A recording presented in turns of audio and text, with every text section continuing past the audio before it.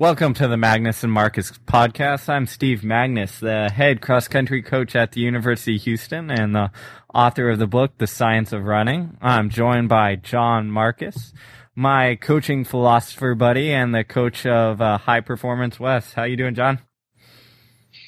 I'm good. I'm here to give the people what they want. It's been a minute. We appreciate your patience. So we come back with a hard-hitting one. Hopefully that's going to be thought-provoking and immediately usable by coaches and athletes alike.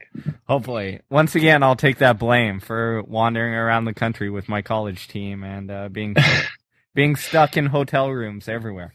So when in doubt, blame Steve. Yeah. All right? that I think that's everybody's rule in life. I think so too. Just blame me. Just blame me for everything. Yeah. I'm good. I can take it. You know why I can take it? Because I've been practicing on having grit.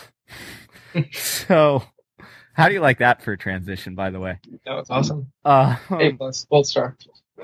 So, on today's episode, we're going to talk about grit. And what's grit, you might ask? Well, you know, I just finished reading up Angela Duckworth's book called Grit. And for those of you who don't know who that is, I'd highly recommend checking out her TED Talk and some of the other pieces she's written. And what grit is it's basically perseverance, passion, just putting your head down and grinding through. It's that characteristic that we all think about when we think about someone who just kind of pushes through adversity, bounces back from failure, and comes back and achieves their goals. And you know, I read her book, was fortunate enough to exchange a couple emails with her, which we'll kind of get into, hopefully. But I think, you know, it's one of those topics that's directly transferable to athletics. If you look at our sport, like our sport is all about learning how to be comfortable in an uncomfortable state. And it's like you in your head against yourself while you're out there racing. And you have to have this, what Duckworth called this quality of grit, where you're just going to get work in, you're going to be passionate about it, and you're going to be extremely persistent about it. So yeah, that's what we're going to talk about. John, you want to?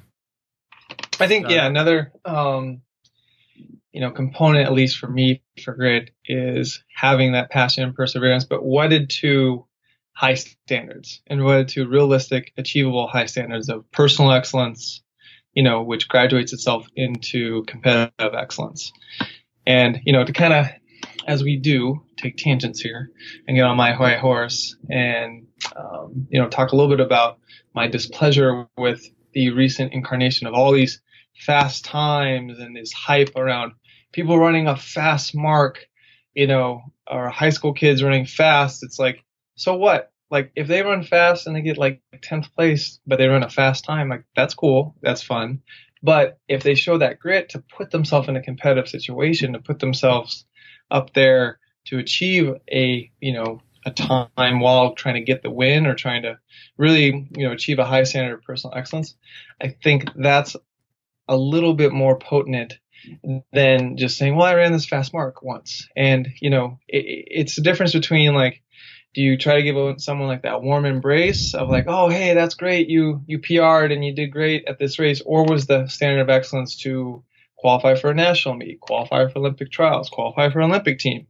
And I think it's, the importance of grit is also having the capacity to face failure in the face and be okay with failure and let it spur you on to, better and more prudent actions moving forward, rather than to shy away from the failure and be like, oh, well, this was a great season because I ran this one fast time once, but I didn't achieve the competitive goal that I had, which is always, to me, why we do sport, why we do athletics. We don't go to a basketball game to say, oh, well, the team score 150 points today.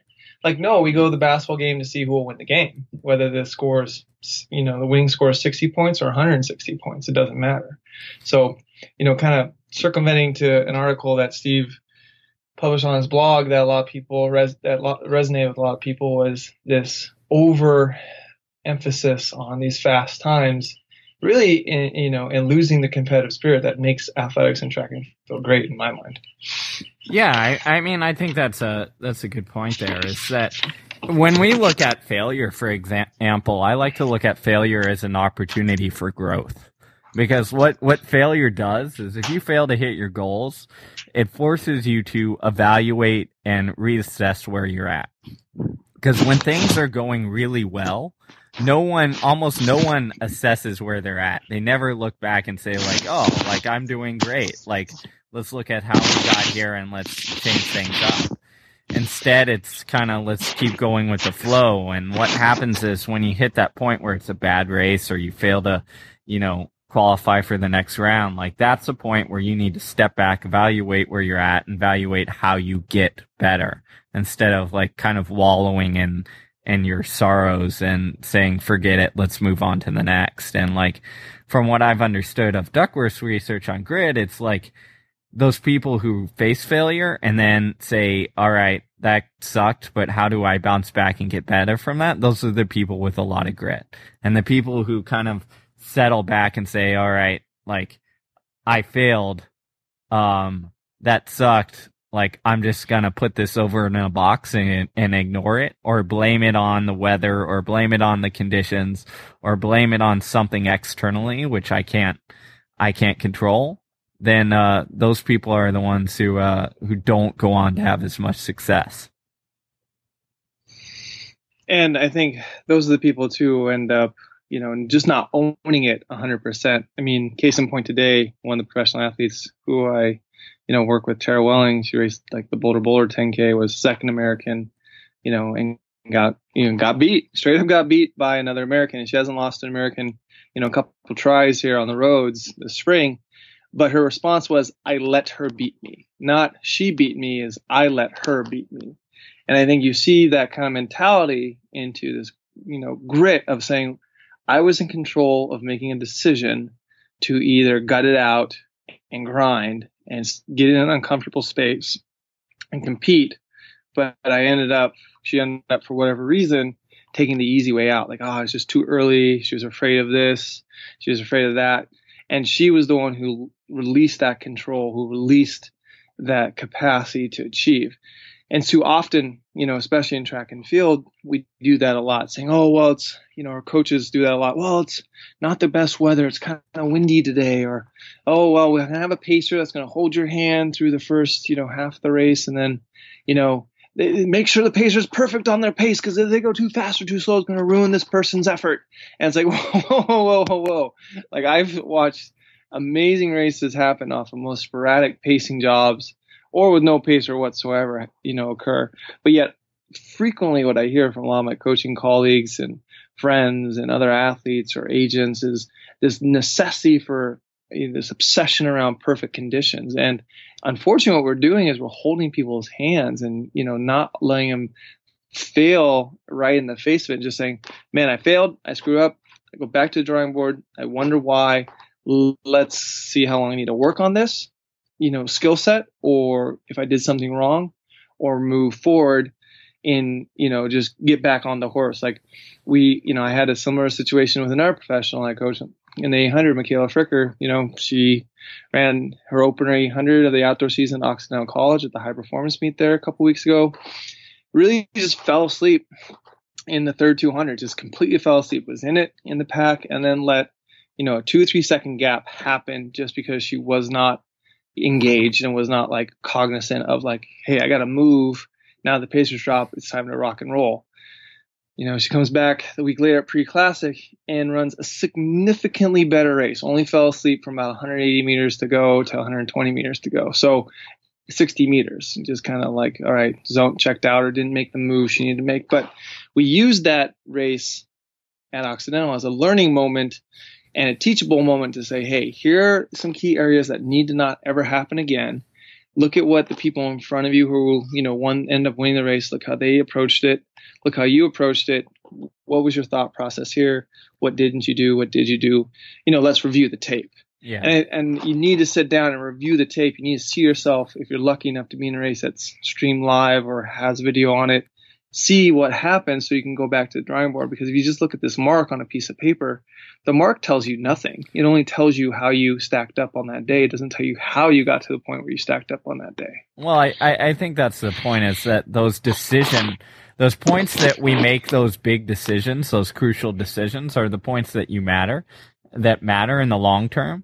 And the time doesn't tell you anything about that. And I think getting back to like your pacing or your rabbited races versus your racing races, like your rabbited races, like the decision isn't as big. Like you essentially get to turn your brain off, say like, all I need to do is stay on this person's back that's in front of me for as long as I can. Right. And like the last quarter of the race, I just turn my brain back on and then I race. Like the decision is not there. And like, actually there's been some good psychological research on it, and they call it having a proactive decision versus a reactive decision. And like when you're actually racing, you have to use both, right? You have to be very proactive and anticipating what other people are doing. And then you have to be reactive on seeing a move and reacting to it. And then pacing, you don't have to do that. You just shut your brain off until it's like rabbit is strapped off. And I think we're causing a big failure when we overemphasize these kind of rabbited races where it's just drawn out and you run a fast time. And I think what it does is it kind of hides some of the weaknesses of our athletes, because instead of saying like, oh man, like this is your weak point, we say, oh, you're a college girl who ran 4:10 in the 1500 or 4:12 in the 1500. Like you're awesome. But then they get into a tactical race and it's completely different. And you have to reevaluate, and you're like, what the heck? You were in 4:12 shape. You should have done better. But it's because it's a different race. It's almost a different mindset that you have to approach it with. Yeah. And you hear a lot of people talk about a championship race, or, we stick to the 1500 here, where the tactics are you fart around, for 3 laps and then you sprint the last 300. And, that's a much different scenario than a rabbited race where people are holding hands. And you see it all the time, at say the Olympic trials or even U.S. championships, guys who've been running, or girls who've been running great time trial 1500s once every 2 weeks, looking awesome. The times are coming down. And then all of a sudden they don't find themselves making it out of the round, or they don't find themselves even nearly in the conversation for the, making a team. Like I frequently remind people, last year in 2015, we had 3 women who ran 4:03 or faster in the 1500 for USA at Prefontaine Classic. 4 women ran 4:04 or faster. So a good number of women, who ran 4:03 or 4:04 at the Prefontaine Classic last year. Out of that group of 4 women who ran the 4:00 low, 0 of them made the world championship team in the women's 15 last year. 0. It was, who made it? It was Carrie Gallagher, Lauren Johnson, Shannon Roberry. Jenny Simpson had the bye, but it was like 2 people who weren't in the conversation, quote unquote, in everyone's minds because they didn't have the outlier fast time, at pre-classic from a month before. Ended up being the ones who sniped it and got done and got a ticket to Beijing to go compete at the World Championships. And that's also the other thing too. It's like we put so much emphasis here, in the US with making these teams because it's a difficult crucible to come out of and be on the team, that we then forget you made the team so you can then make the final so that you can compete to try to win a medal. Like, it's like, again, because we've held everyone's hand for so long with all these time trial races to set them up to get these standards, then nobody remembers like, hey man, where are we developing our capacity to race, not just at a national class, but a world class level, in and out. And it's tough because a lot of people say, well, what's one of the things wrong with track and field? And I think it's exactly that, the lack of true competition, week in and week out. I mean, you only see it every so often. And when you do see it, it's awesome. Like I was talking to Steve, offline here about how they condensed the regional meet on the West to 2 days and everything was finals only. I mean, those people were cooking. Like it was like top 1 goes to nationals and next fastest time. And man, you better win your heat or else you don't have the luxury of just cakewalking yourself into nationals. I mean, we need more of that. That's important because that builds character, builds grit. Like, I'm a fan of doing hard things, doing difficult things, doing challenging things, setting yourself up to be challenged and being like, oh, I'm challenged. This is awesome. Not, oh, it's not going easy. It's not going my way. It's not going as I planned. It's not going as coach planned. And when you hear athletes talk about, well, we got to stick with the plan. No matter what, we stick with the plan. We stick with the plan. That is not gritty. It's, it's not robust. It's fragile. Yeah, I mean, that's a great point. And I think, when you were talking about this stuff, like one of the passages in Duckworth's research, actually, that she mentions with experimenting on parenting her own kids, essentially, is one of the things she's done is she's assigned her kids to do one hard thing a day. It doesn't matter what it is, but it's got to be one thing where you struggle. It could be in your schoolwork. It could be music. It could be athletics, but one thing where you're struggling per day. And I think that's a brilliant, like simple, like easy usable thing to do is like struggle is good. Like it's okay to feel like you don't know what you're going to do and you're going to fail or you could mess up. And I think emphasizing that point in a society where we're kind of taught to avoid all struggle whatsoever. I think that's a brilliant point. I mean, if you look at us, if you just look culturally at our society versus, let's say, East African society, like there's cultural differences on accepted almost complacency or accepted almost not laziness, but accepted norms of what you do when you're not quote unquote working. And in the East African society, a lot of times it's, you got to struggle to go get food or water or whatever it is. And here it's, you swing by McDonald's and get things done. So I think the more, but it's so true, right? It's like, now we're like, oh, I got to actually go to the store. I can't get it on Amazon and have it delivered the next day. Like, what is this?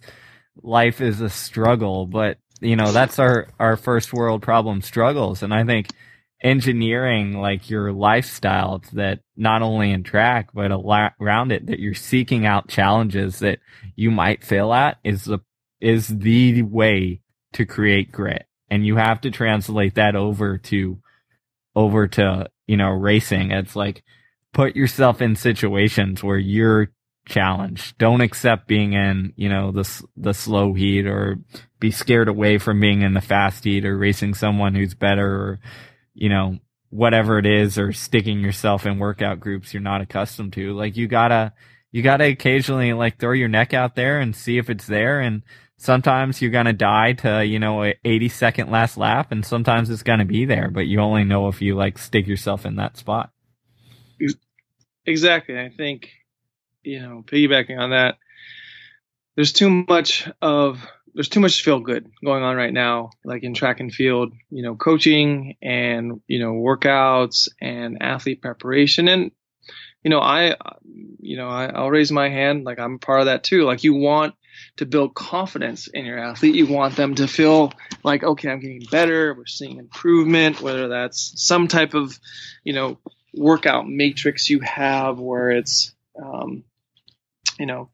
this or that. And, I did this workout faster a month, down, a month apart when adaptation happened, or I'm doing more volume or more intensity, however you want to, look at it.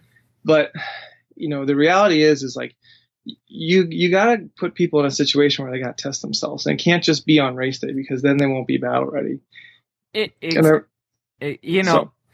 Sorry, I'm going to jump in real quick. Yeah, jump in. It's just exciting because that's like insecurity. Like I see that all the time, and I see that in myself when I was running, and I see that in myself when I'm coaching too, even as like that the longer I've been in this coaching business, the more it is this need to prove themselves in practice. And they take this, like, I have to run A, B, or C in practice to prove to myself that I'm actually fit enough to do this race.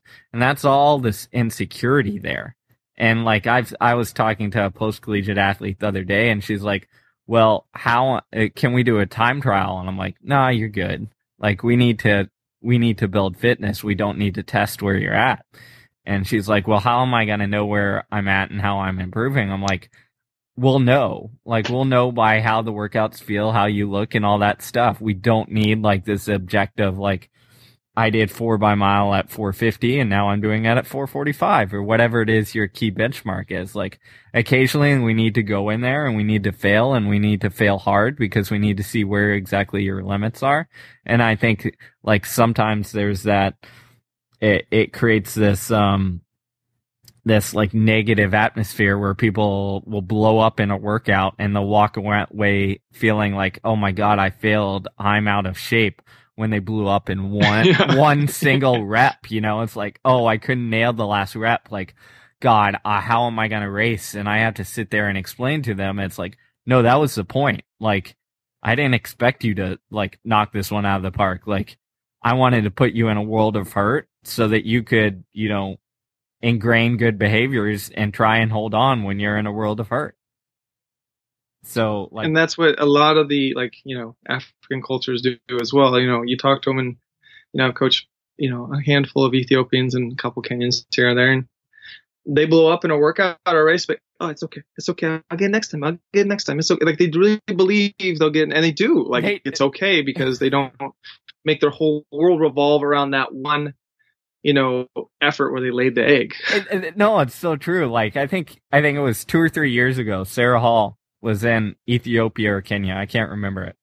And she was like amazed because she was like, I would talk to all these athletes, and they were athletes who who would go off to these races in the US, get absolutely demolished, and then talk to her and be like, next race, I will set the world record. And she was like, the confidence, like, after blowing up was astonishing. And I think it was a huge lesson, like, for her growth and development, and seeing, like, just the utter belief and resiliency and bouncing back. And I think that's like the ultimate marker of grit. It's like, man, they just have confidence, and they just know, like, all right, that sucked. Like, I failed. I blew up. But this next one, I will bounce back. I will learn from my failures. I will be fitter, and I will, you know, destroy it. Well, you also got to think too, it could be like just, you know, process of thought, like in, you know, developed first world country, like, you know, America, for example, we think in a very linear progression. Okay, you age in a chronological order at certain, you know, age of your life.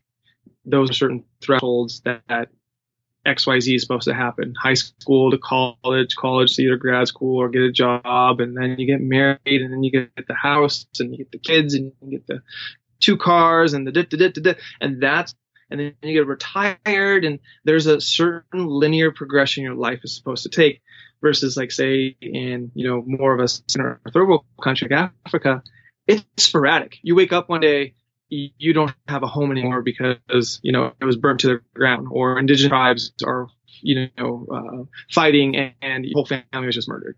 And when you came home from school, and you're lucky because you're at school and you didn't get shot. Like, I mean, they don't. So I think also too, it's a cultural frame of reference where they might be able to better digest. Bad days happen, really bad days happen, but that doesn't imply that more bad days are coming. And this was actually the coaching job we had to do with Tara Welling before she, you know, the U.S. half marathon championships. Like, I'm not afraid to say it, her workout sucked between Stanford 10K and that half marathon race. Like, absolutely atrocious. She couldn't get it together. She wasn't excited. It wasn't like she was overtrained, or, you know, she just wasn't enjoying working out. She's a racer. She likes racing. And I was like, well, T, you know, let's keep the bullets in the chamber. Let's wait till, you know, June and July for the Olympic trials and such. So we don't want to race it too much. And man, there was like a 10-day period. She just ran mileage just because she didn't want to work out. Like, she just did not feel excited to work out. Now, was I freaking out, being like, oh my gosh, she's not going to be able to compete at the half marathon champ. So I don't know what she's going to run. Oh, this and that. Well, her body of work was very robust and very good, and she's kind of going through a funk. And human beings, you can go through funks. It's okay. You know, those things happen in life. And I think we tend to have this season plan that we have to stick to the plan. And, you know, VO2 max pace, you know, gets faster, or, you know, your speed endurance gets better. all these things have to happen to this very, very rigid pattern of thinking that was set in someone's office in November. And we can't deviate from that, because when they thought of this plan, it was perfect. And that, unfortunately, is what I like to call keyboard coaching versus, skin the game coaching, where it's like, that's why I need to be at our practice or need to see how people are moving or how they're feeling. Because I showed up to a practice so many times, like, hey, how you doing today? And they'll be like, oh, I'm fine. And then they'll do activation or some warm-ups, and and he's like, awful. I'm like, you sure you're doing all right? And I'm like, well, him and I, like, all right, no workout today. Or, you know what? Here, I'm going to just throw you the biggest underhand fluff ball I can give you, because we don't need to stress the system. We just need to maintain the system and get out of here. And I think you have to have the security to be able to make those alterations in real time. Otherwise, you just following a recipe and not really cooking anything. Yeah, and I think the other part of that is the athlete has to be confident enough and aware enough to accept that, right? Because I think it's one thing. I think athletes get so regimented in this linear approach too, where it's like, no, I have to do this hard workout at this time to get better so that I can do this next hard workout at this time to get better for the next workout. And it's this ongoing cycle. And I think as athletes, sometimes you have to have the confidence to step back and be like, nah, it's just not feeling it today. Need to scrap it. There's been multiple occasions, both pro and college, where I'll just show up and I'll be like, no, we're just going to go run easy today. And you just have to accept it, because it's like you said, the body has these ebbs and flows of energies and feeling good and feeling bad that, we can't predict. I think it was a post on, I think it was Martin's site. I'm on Hammer Media. He might have mentioned it. I think it was a guest post where it was talking about periodization and how it was all kind of just based on, what some guys thought of and made up, in the 60s and 70s in Russia, and just came up with these rules and said, these are good rules. And now they've become these laws that we all abide to and just kind of, fill out. Oh, yeah. Like block periodization, undulating periodization. Yeah. All these. And if you don't have a periodization plan, you don't know what you're doing. Yeah, exactly. And it's these things that, there's no science to it, not much understanding of the human body. I mean, in fact, it's all based on an outdated, outmodeled concept of the stress response. So, right. But it's because it's written on paper or written on a computer program, that's what we do. There's been so many times where you have to tear that down, and I think that's something that separates, as you said, you can call them keyboard coaches from skin in the game coaches. Maybe we'll trademark that. But it's the art of real coaching versus, just kind of writing a plan. Right. And I think, but that's what makes this difficult. I always tell the athlete, look, your job is to get better. My job is to help you get better. But it's a reciprocal relationship, and it's not gonna you're not gonna linear progress all the time as much as you'd like to. Your portfolio is going to be diverse in what we do, and some things may have a big impact on others, but some investments in your time and energy may not transfer and may not translate as rapidly or as really dramatically as we want them to. And this is kind of why my biggest gripe, college coaches, if you're listening, get your kids grittier, get them tougher. I mean, there's so many times, as a post-collegiate coach now, and having been a college coach, so I get it. I get why you want them to feel good all the time. You want them to feel ready. You want them to feel like they're ready to pop it off. But then you get them to this post-collegiate level if they have those plans to compete at a high level. And they just wilt because the stress loads and workloads are so much higher. And it's like, guys, look, you were one that's in the NSA system, but so was everyone else who you're competing against, and now you're competing against generations and generations of, oh, hey, this race has the last 6 NCAA champions in your event in this race. And all right, time to go. And wait, if you're just used to spending all your time doing workouts that just leave you feeling great and feeling ready to roll, and all right, we're just going to rack them and run them every weekend, which I understand you have to do. You really stunt the long-term development. And that, and creates this anti-grit, because then now I have to, as a, post-collegiate coach, spend this time reinforcing, like, hey, you're good, you're talented, I'm coaching you, that's why you're here, that's why you're still running. Well, but look, everyone has a learning curve. The transitions are tough. Well, it's about sticking yourself in situations where you're not sure you're going to run well. And I think a lot of times in the college system, and we've all been guilty of this, is like, you're like, oh, I got to have them fresh for this and fresh for this. And you just kind of go through the motions and, make sure they feel good on workouts and race day. And, they won't run well unless they expect to feel good, and I think that's one of the things we fight on the college side is I tell my kids all the time, it's like, I don't care how you feel. Like, if you feel bad, you're still going to race hard, and you still should have some level of excellence that you should hit. It might not be a PR, but it should still be something within that realm of possibility. And I think that's like key, For example, a couple weeks ago, Sarah Hall ran the 5K at the Oxy Invite, and it was it was in the same month that she ran the London Marathon in a PR, right? And she went into this, we discussed it beforehand, and she was like, well, I think I want to run a 5K, or I think I want to do something at Oxy, and it's, within a month of the marathon. And she was like, let's just try it out, and let's just go for it. Like, I don't expect to feel great. I haven't done anything fast at all, or anything at all, really. So let's just try it out. And I think that, like, she's been around enough that she has that mentality. But I think, if I suggested, something not quite as crazy with another one of my athletes, they would have been like, are you nuts? Like, I don't know if I'm going to run fast. Like, I don't feel fast. I haven't done enough speed work, or I haven't done enough specific work, or I haven't done enough 5K work. I don't know exactly what shape I'm in. So how can I race, and how can I feel good on race day without knowing that stuff? And I think that engenders the opposite of that quality of grit, is just putting your head down. Doesn't matter how you feel, just having the confidence that, hey, you're going to try, and you might fail sometimes, but more often than not, you're going to learn from it and bounce back and get tougher.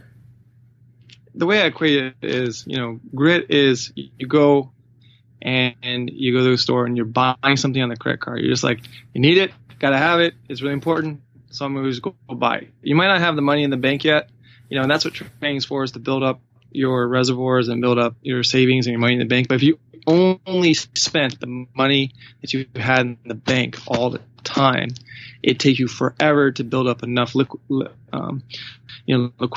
to be able to buy the things you need to live life how you want in this modern day and age. And it's the same thing here. Like, if you only race effectively when you feel great, when you feel amazing, when everything's perfect, when the plan's like XYZ and the strategy plays right out into your hands, those are far and few between in a career. And you're lucky if you get 1, 2, or 3 of those, and that's, I think, the most critical thing about grit is I've learned coaching a variety of talented level of athletes. It's, I just excited about the 2 flat 800 runner female as I do the girl who breaks 2:30 for the 800 for the first time, if they really, really want it. And that's the thing that is difficult, that we can't necessarily train on the practice track all the time, that you have to get inside someone's head and have them rewire their thinking pattern, or, rewire their standards of excellence and rewire what they're trying to accomplish. Is you need to just compete fully and expose yourself in your entire nakedness to that competitiveness. Because I always tell athletes, if you walk away with a PR but you don't learn anything, to me that's a worse race than walking away failing miserably but being able to learn a whole lot with no PR to show for it. And that, you just see it too. You see the people who have that competitive gusto, that passion, that perseverance, and that just, I'm going to do this at this high standard. When the race doesn't matters, when the chips are on the line, when it's like, hey, championship race, it's not going to be easy to win this, but get after it and go make it happen. They do make it happen. Like, every time I've watched it and I've coached them, or I've coached against the athlete that's made it happen, like, man, that's just a great competitor. And I remember, it kind of comes back to that high standard of excellence. There was a South African miler in the late 90s, early 2000s. I was training in the Portland, Oregon area when I was in high school, and he'd come to the practice track. We were doing a workout or something. I was like, oh, what do you got today? He's like, oh, well, 2 sets of 10 by a quarter at 60 seconds or faster with, 60 seconds rest. And he did his first one, and it was 61.1 or something. And he's like, that one does not count. That one does not count. And I even had it with, a young lady who I coached, Kristen Finley. We were doing a 1K breakdown session, 1K 532, 1K 532. And she ran her first 1K, way slower than we wanted to. And we without even telling her the story or anything, just said, that one doesn't count. That was too slow. Like, this doesn't count. I go, what should I do? I said, just, take 5 minutes easy and we'll start the workout over again. We'll just call that your activation or part of your activation.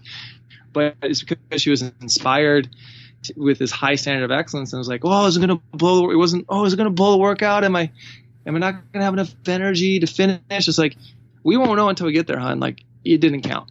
And I think that's the thing, is everyone's fearing the end or fearing if they'll have enough at the end. But if you don't put yourself in a position to be there at the end, you can never figure out if you have it when it counts. And that, to me, is what grit is. It's bridging the gap, bridging that chasm between your certainty that you can get 2/3 or 3/4 through a race at a certain capacity or speed or distance or what have you, and then taking that leap of faith to get yourself to the last lap. Because, by the time you get the last lap, that's all adrenaline. You can get going. It's only 60 to 70 seconds. But it's getting that last lap, which I would love to see more of. And I'd love to see more coaches and athletes develop that moving forward. Man, you just did a killer job summing that up. I can do 2 things. I can go on crazy tangents, and I can sum up. That's brilliant. I won't add much to it, except that when I thought of that, I thought of what I tell my athletes all the time. It's about staying engaged, right? And it's about being in the moment instead of looking at that last lap and saying, will I make it to the last lap? It's saying, screw it. I'm in this moment. What do I need to do to put myself in position to succeed? You can always put yourself in position to succeed. You can't fake your way through it on the last lap and make up to succeed. You need, if you're there at 3/4, if it's a good day, you're going to gut it out. If it's a bad day, you might fall apart a little bit, but at least you're in position to succeed. So I think it's about staying in the moment, pressing forward, and just going for it. So exactly. Take a risk. Put yourself in a position to take a risk and learn. I tell my athletes that a lot. Like, if you do not do that, then the whole activity is futile. Because ultimately, that's what athletics and sport and racing is about, is, teaching you these lessons so that when you get into life and you become, an adult with family, children, mortgage, roof over the head, all these pressures, that you're okay with risking and you're okay with failing, and you can learn from it instead of shying it away.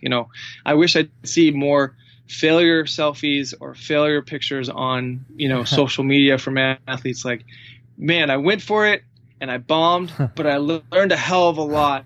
I'll be better next time. I'll be better for it.